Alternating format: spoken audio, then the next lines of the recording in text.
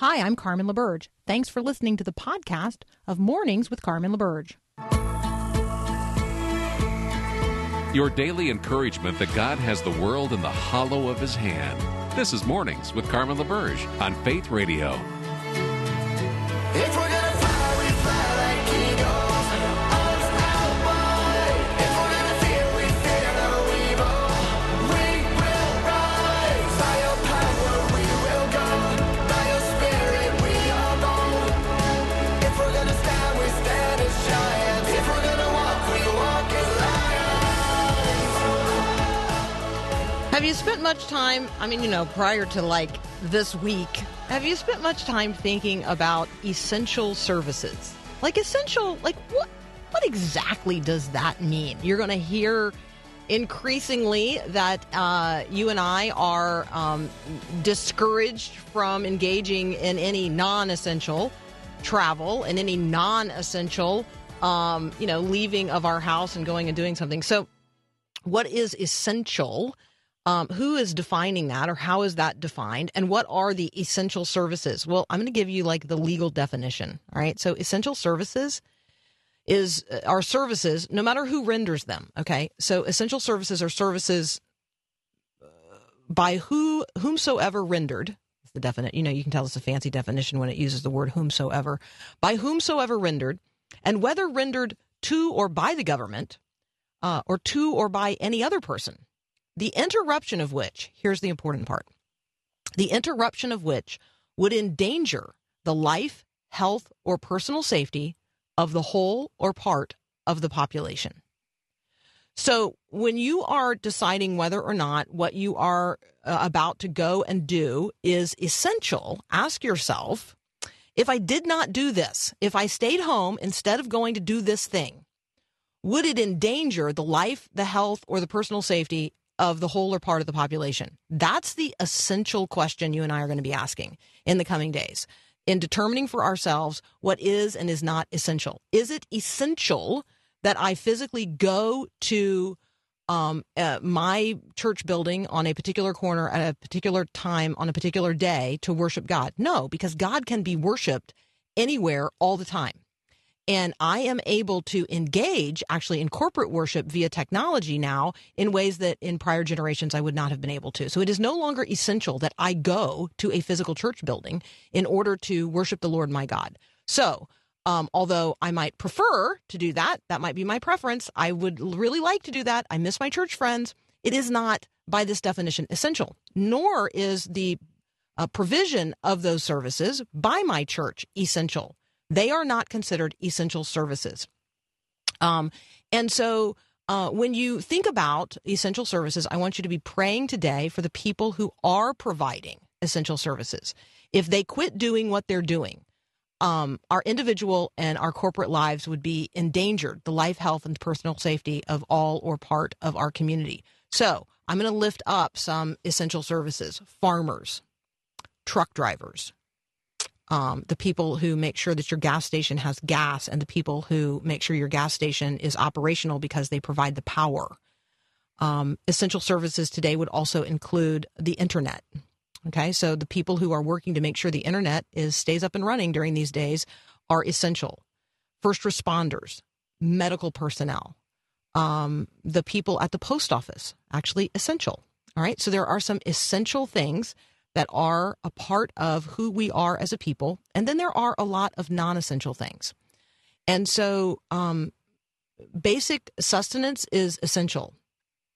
Having the privilege of eating at your favorite restaurant on a particular day to celebrate something in your life that you think is important is actually not essential to the well-being of the country writ large. And right now, that's the conversation we have to be having with ourselves and with those we love best in the world.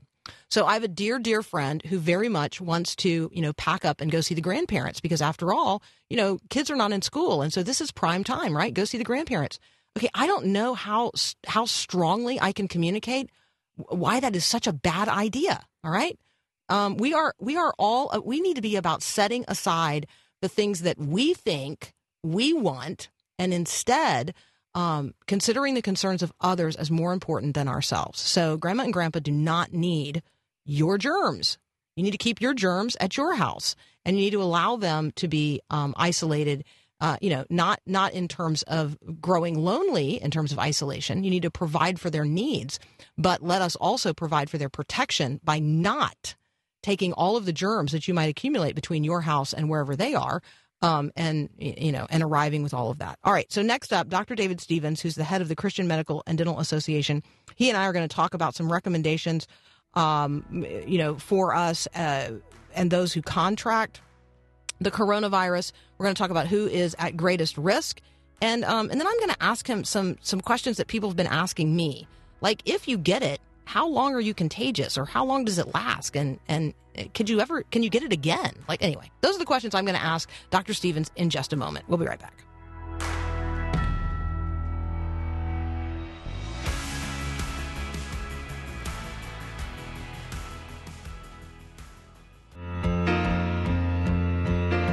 Doctor, my eyes have seen the years and the slow parade of fears without crying. Joining me now, Dr. David Stevens from the Christian Medical and Dental Association. You can find them at cmda.org. Dr. Stevens, welcome back. Good morning, Carmen. How are you? Well, I am well. How are you? I'm doing well, doing a lot of interviews. This thing is really getting bigger than we even imagined a few weeks ago. So I know it's affected you all in Minnesota as well. Yeah, it's affected people literally everywhere, right? I mean, unless you're in West Virginia, you are in a state that has a verified case of the coronavirus.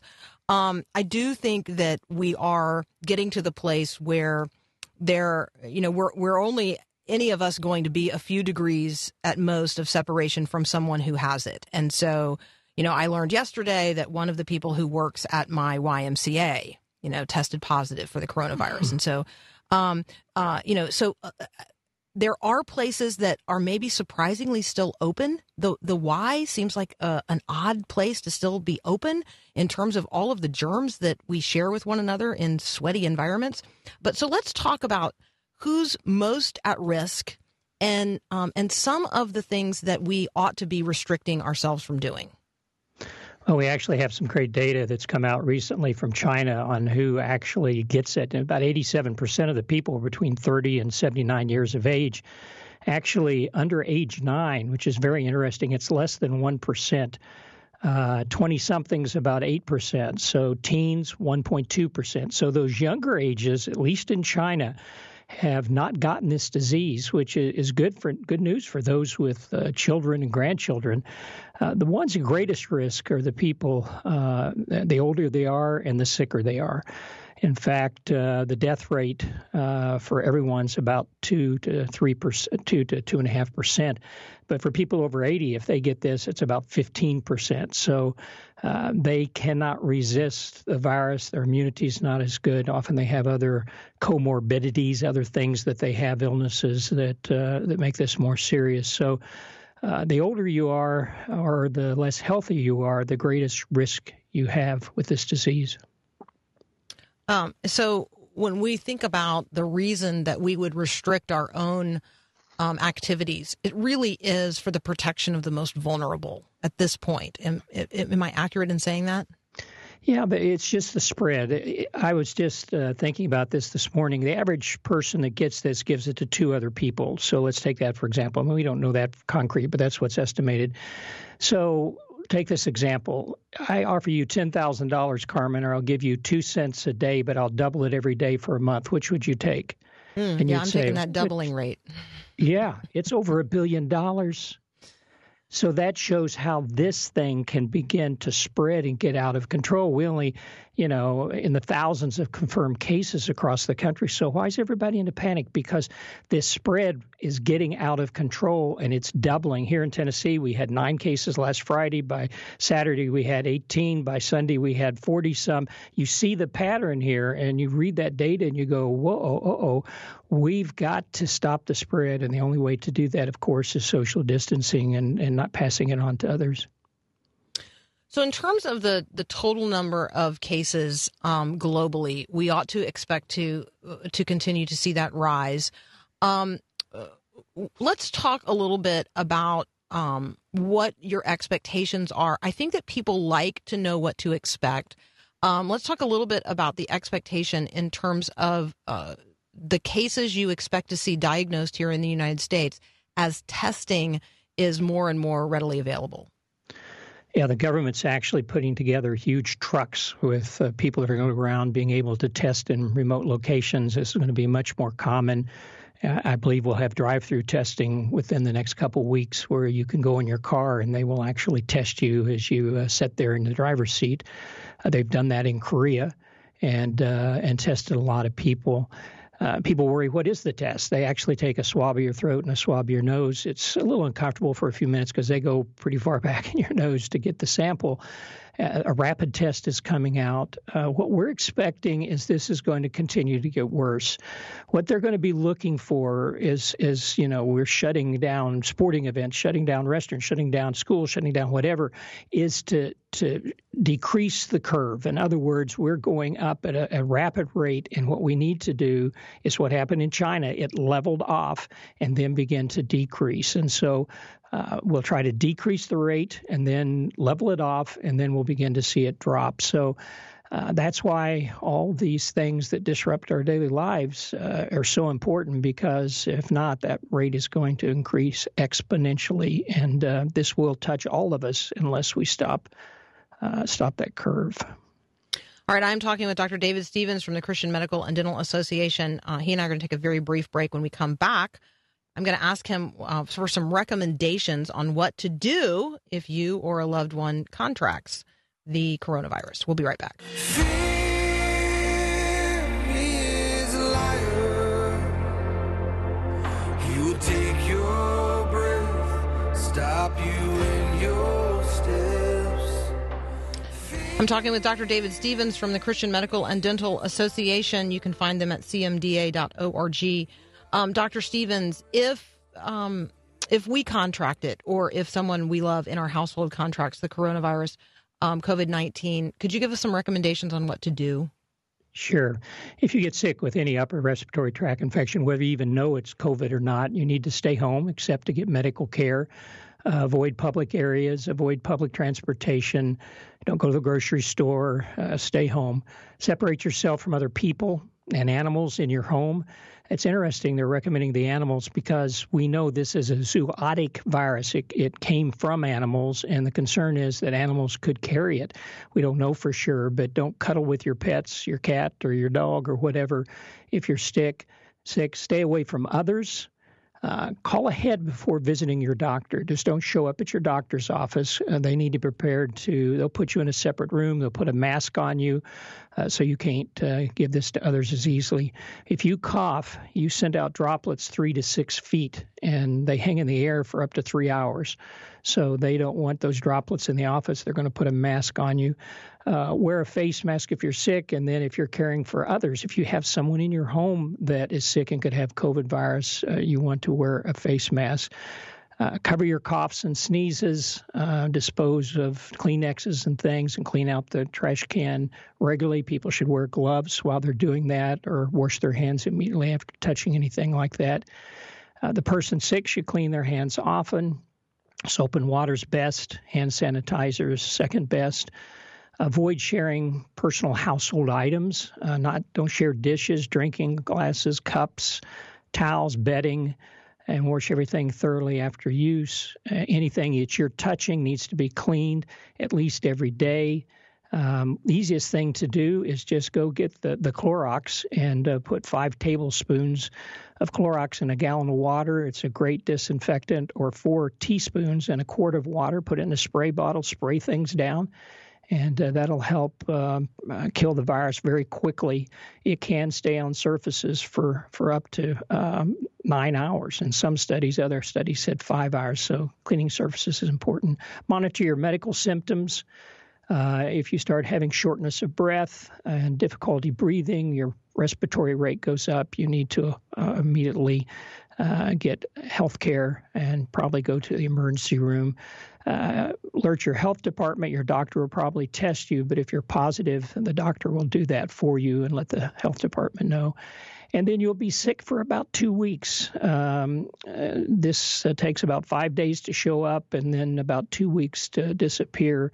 and your healthcare provider will let you know when it's safe for you to continue being around people again. So a lot of things to it, but mainly it's isolation and protecting others. Are you contagious the whole time? It peaks right around when the symptoms are the worst, but as far as we know, you're contagious the whole time. But the viral load, the amount of virus that you're spreading, begins to decrease. And they've actually looked at that, and the far end of it is 2 weeks. So that's why you need to be isolated for 2 weeks. By 2 weeks, you're not spreading the virus any longer. Okay, and then can you get it again? Not that we know of. And with most viruses, you build up immunity to that virus. That's why you get over it, because a virus actually goes in and takes over cells in your body and has those cells begin to make more virus for it. It kind of grabs your cells and makes little factories out of them. Well, your immune system says, whoa, watch out. And so the immune system begins to attack those viruses and killing them. It takes a while to get over it because some of those virus particles are still hiding in cells and taking over machinery. But after 2 weeks, that's better, and you should have immunity for life, at least against that virus. And then COVID-19 is the specific name of the variety of this particular coronavirus. But coronavirus is a big, wide category. Am I accurate in saying that? And that's true. And most of the coronaviruses we don't have much problem with. They cause colds. But what's happening, these are zootic. That means they've come through animals. There's been 3 of them so far: SARS, MERV. SARS started in China. It came from civet cats. They were the intermediate host, passed it on to humans. The MERS, which is the Mideastern one, came from camels. This one, just recently, the report is it may have come from snakes. They eat snakes. I've been to Taiwan. They serve snakes at the market, and you can buy them and take them home and eat them. And there's some evidence that that may be the intermediate host. The first host is bats. We know that. All 3 of these viruses came from bats initially, but then were passed on to other animals, which passed on to us. The problem with these new viruses, we have no immunity to them. Our bodies have never seen them before. And so they jump from animals to humans, and that's what makes them so deadly until we build up resistance around the world through immunity or a vaccine. Good news is, Carmen, they started stage 1 trials with a vaccine this week, and they're starting with 45 people taking different doses, 2 different doses of this, and set different doses for different groups, and then each take 2 injections. And they're going to see if there's side effects and then go to bigger trials to see effectiveness. So we're making progress, but we're still a good ways away from getting a vaccine for this virus, because I would guess it would be the end of the year or even later. Dr. Stevens, I know that we have, lots of Christians listening who are concerned about vulnerable populations like the homeless. Any sense of how we as a nation are going to respond to exposed communities who have very little ability to do the kinds of things that we have talked about in terms of self-care? Yeah, it's a risk not only for them, it's a risk for everyone else, because they're not getting the care they need or the isolation they need. Fortunately, we have a law in the books that anybody can go to an emergency room and be treated, whether they can pay for it or not. But there is already efforts underway to try to find places for these people to live where they can be monitored and also have, and I think it's something we need to be doing, not just for the homeless, but for elderly, for the shut-ins and everyone else. I spoke at our church on Sunday 3 times this week. We won't probably have services next week, but I said, this is a great opportunity for us as Christians to show the love of Christ.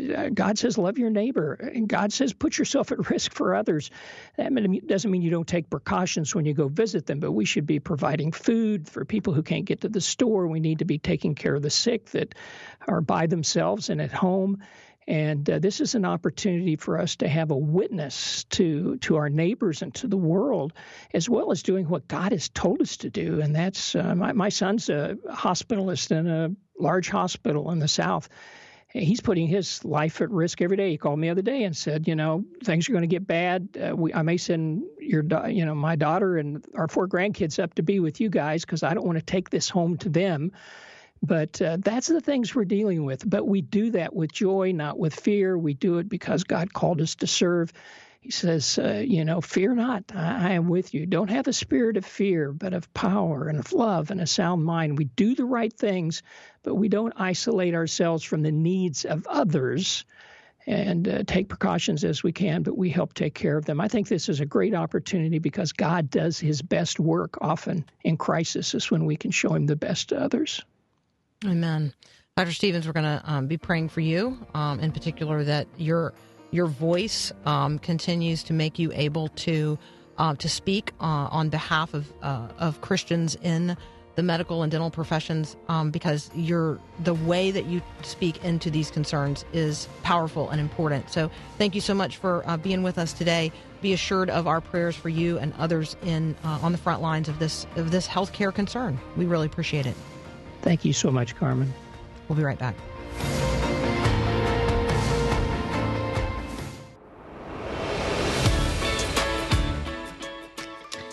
All right, so we're going to change gears a little bit, just a little bit. And we are going to talk with Ron Deal. You know Ron, and we're going to talk about building love together in blended families. He has a new book by that title, Building Love Together in Blended Families, that he co-authored with Gary Chapman. And so up next, Ron Deal, he and I are going to talk about, some of the stresses you might be experiencing at home right now, particularly if you are in a blended family. But we're also going to talk about how the 5 love languages can really be lived out in the context of your step family. All right, that's up next here on Mornings with Carmen.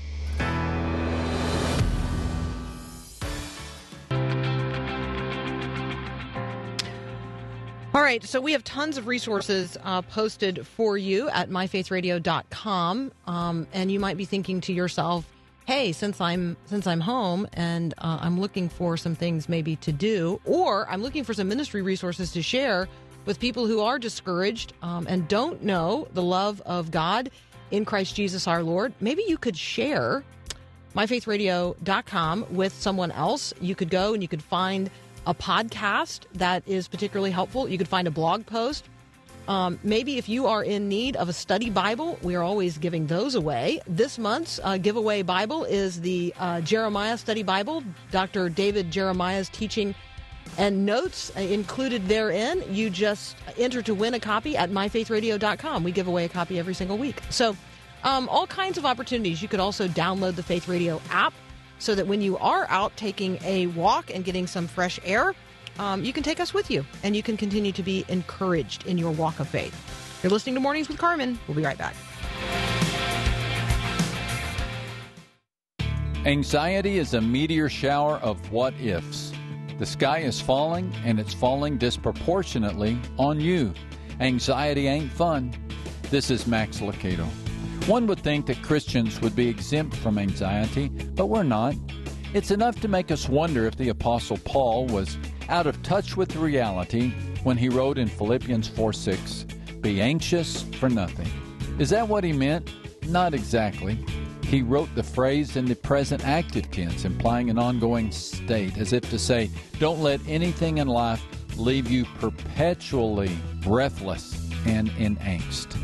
Yes, the presence of anxiety is unavoidable, but the prison of anxiety is optional. Could you use some calm? Of course you could. We all could.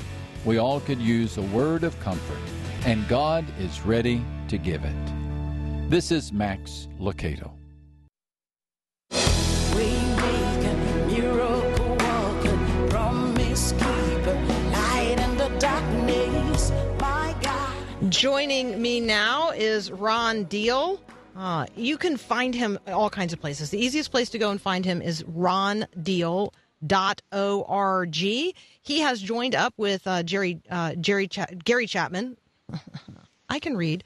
And is here today not only to talk about this excellent new book, Building Love Together in Blended Families, but also to invite all of us to the Blended and Blessed streaming event at the end of April. And you can find all the information related to that at blendedandblessed.com. Ron, welcome back.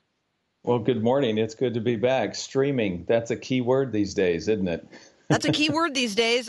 We might not all be traveling to Houston to the Blended and Blessed event at the end of April, but we can all participate online in this because technology has given us the opportunity to gather together in ways that a generation ago would have been impossible. Tell us a little bit about the Blended and Blessed event. And again, people can find it at blendedandblessed.com.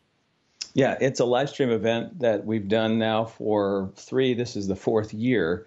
Blended family couples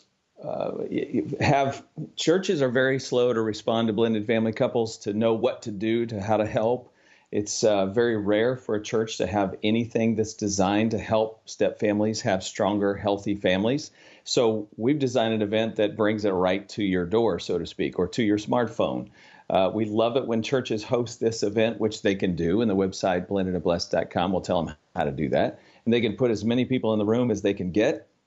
And of course, these days, we're not putting many people in the room. So you can be in your home, just husband and wife, streaming on your laptop or to your TV or your smartphone, whatever works for you. But Gary Chapman will be there, Laura Petherbridge, who co-authored the Smart Stepmom book with me, Bill Butterworth. We're going to be presenting seminars and workshops all day, a panel discussion. I'm going to be interviewing children on what it's like to grow up in a blended family, to try to help adults understand that a little bit better. It's a day of enrichment and programming and worship designed specifically for step families. So, Ron, let's pivot and talk a little bit about this book that you and Gary Chapman have offered to us. It's Building Love Together in Blended Families. And, it takes the 5 love languages and really applies them in the step family context. Talk about that. Talk about what needs to be translated in the 5 love languages in terms of a blended family.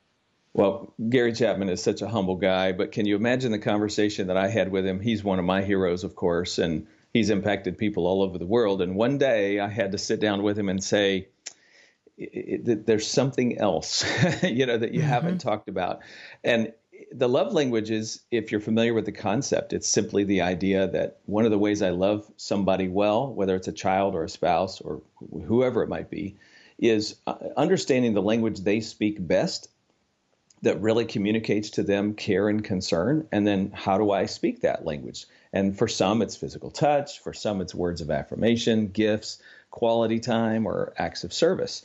But the assumption that Gary has within all of that is that the recipient of your expression of love actually wants your love. They actually want you to love them.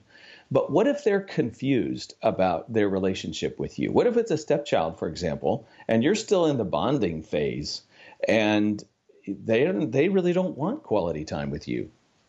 What if their love language is physical touch and the last thing they want you to do is hug them, right? How do you utilize the love language principles, but do so with wisdom in a way that's actually going to help you build love together, as opposed to what happens a lot of time is you force it and the recipient is going, okay, wait a minute, back up. I don't love you enough, trust you enough, respect you enough for us to share that sort of an exchange. So I need you to go away. Things just got harder instead of easier.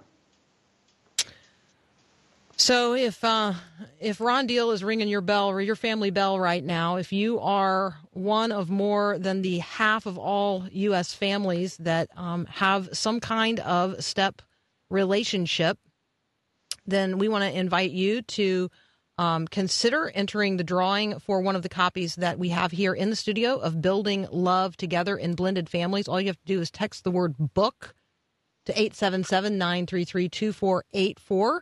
If you are interested in a copy of Building Love Together in Blended Families. Ron, Deal and I have to take a very brief break, but when we come back, we're going to continue our conversation about how we apply the 5 love languages in our step family situations. We'll be right back.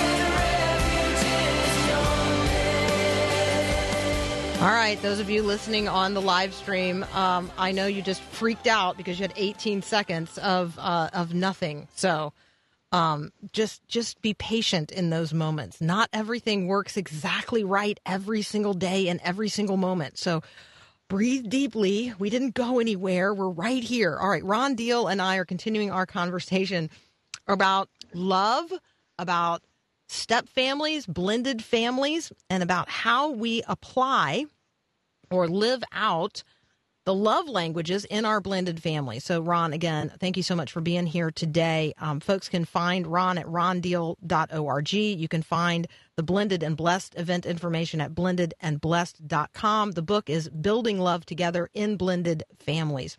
Ron, let's talk about, let's do this. What's the difference between a love language and learning a particular dialect? Let's go that direction. Yeah, Gary's concept here is, so somebody's love language might be quality time, but dialects are little nuances within a particular language.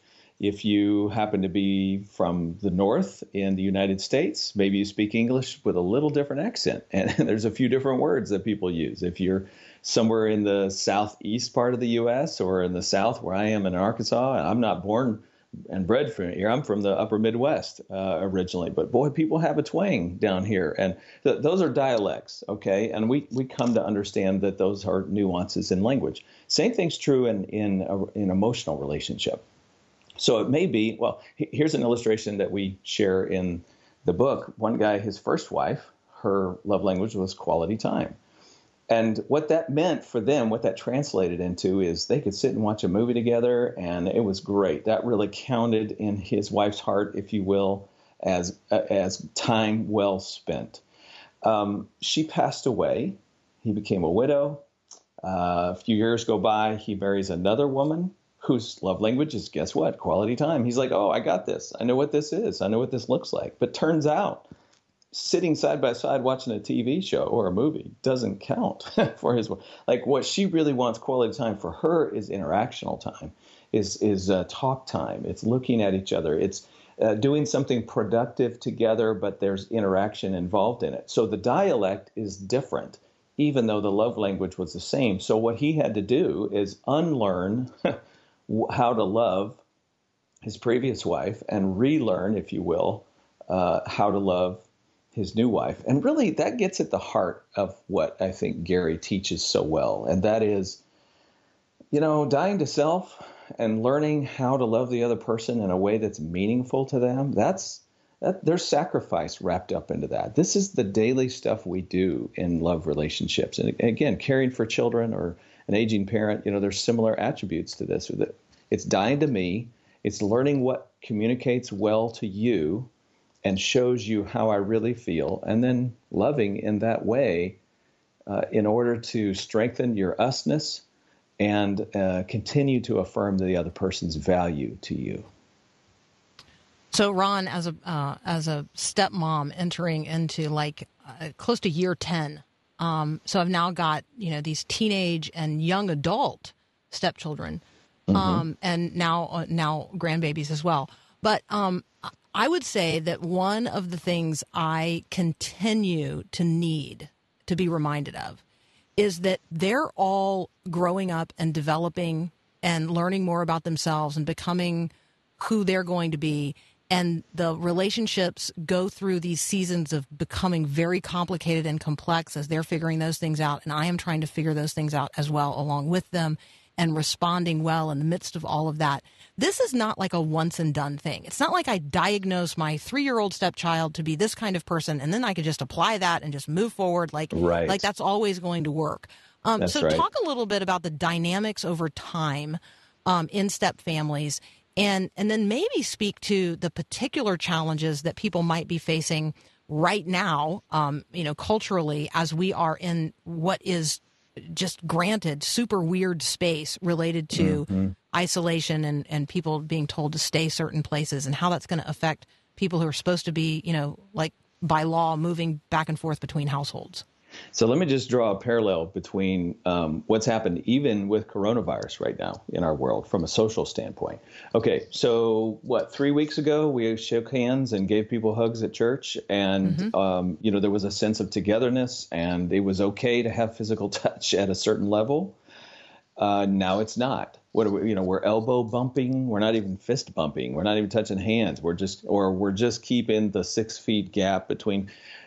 Does that mean we stop loving people? No. Does that mean that they don't care about us anymore? No. It just means we're all, kind of hypersensitive right now to what's going on in our world. And so there's a little bit of a gap there.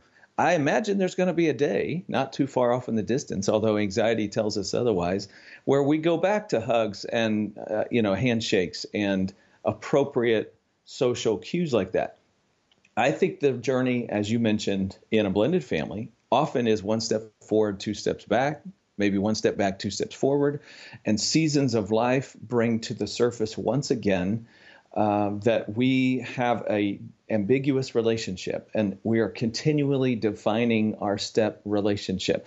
So kids who, when they're young, are like giving you hugs as the stepmom, all of a sudden hit the teenage years and they're back to an elbow bump or a 6 feet gap in their relationship with you, and you feel the difference. It's very clear that right now it's not so close. We have to maintain a little distance. But I think there'll be cycles where you come back. So there's this ever-evolving connectedness together, but not so close. There's an ambiguity to step relationships that is part of the journey.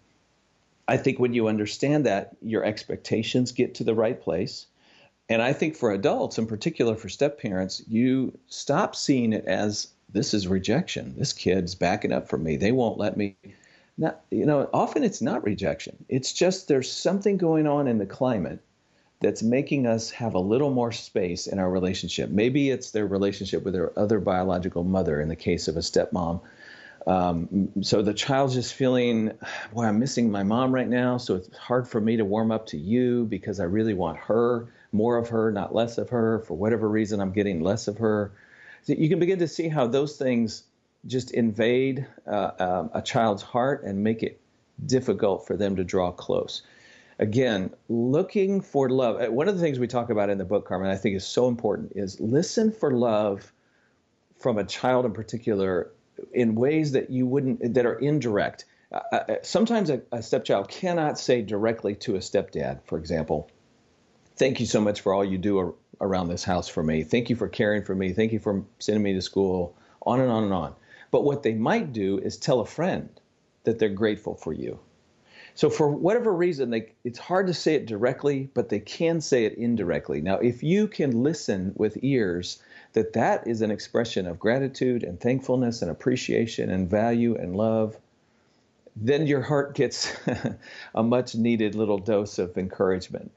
If you don't hear with those ears, then you just constantly feel like the child is ungrateful. Those are the nuances that you have to learn to listen to, I think, in a blended family in order to see that we've got more here than it looks like. So you and I are out of time, Ron, but I love talking with you. I hope you'll come back. We want to encourage those who are interested to text the word book to 877-933-2484. I do have copies of Building Love Together in Blended Families to give away. And so all you have to do is text the word book to 877-933-2484. We also want to encourage you to go to blendedandblessed.com and consider the live stream opportunity on April the 25th.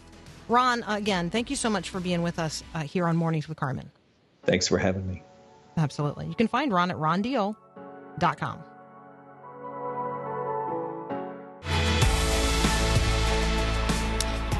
All right, thank you as always for joining me here. I look forward to it each and every morning. Encourage you today to give your soul some attention, spend some time in God's Word, spend some time in concerted prayer, pray for the concerns of the world and the nation. Place yourself before God in just in acknowledgement that we need Him. His mercies are new every morning. I thank God that His mercies are new today for each and every one of us. He holds you in the very hollow of His hand. Your name is written there. Don't ever forget that. You are precious to the Lord our God, and He loves you, and He is working out His good purposes, even in the context of a day that seems completely out of our control. Have a great day, and God bless. Thanks for listening to this podcast of Mornings with Carmen LaBerge from Faith Radio. If you haven't, you can subscribe to automatically receive the podcast through iTunes or the Google Play Music app. That way, you never miss an episode. It's also available anytime at myfaithradio.com.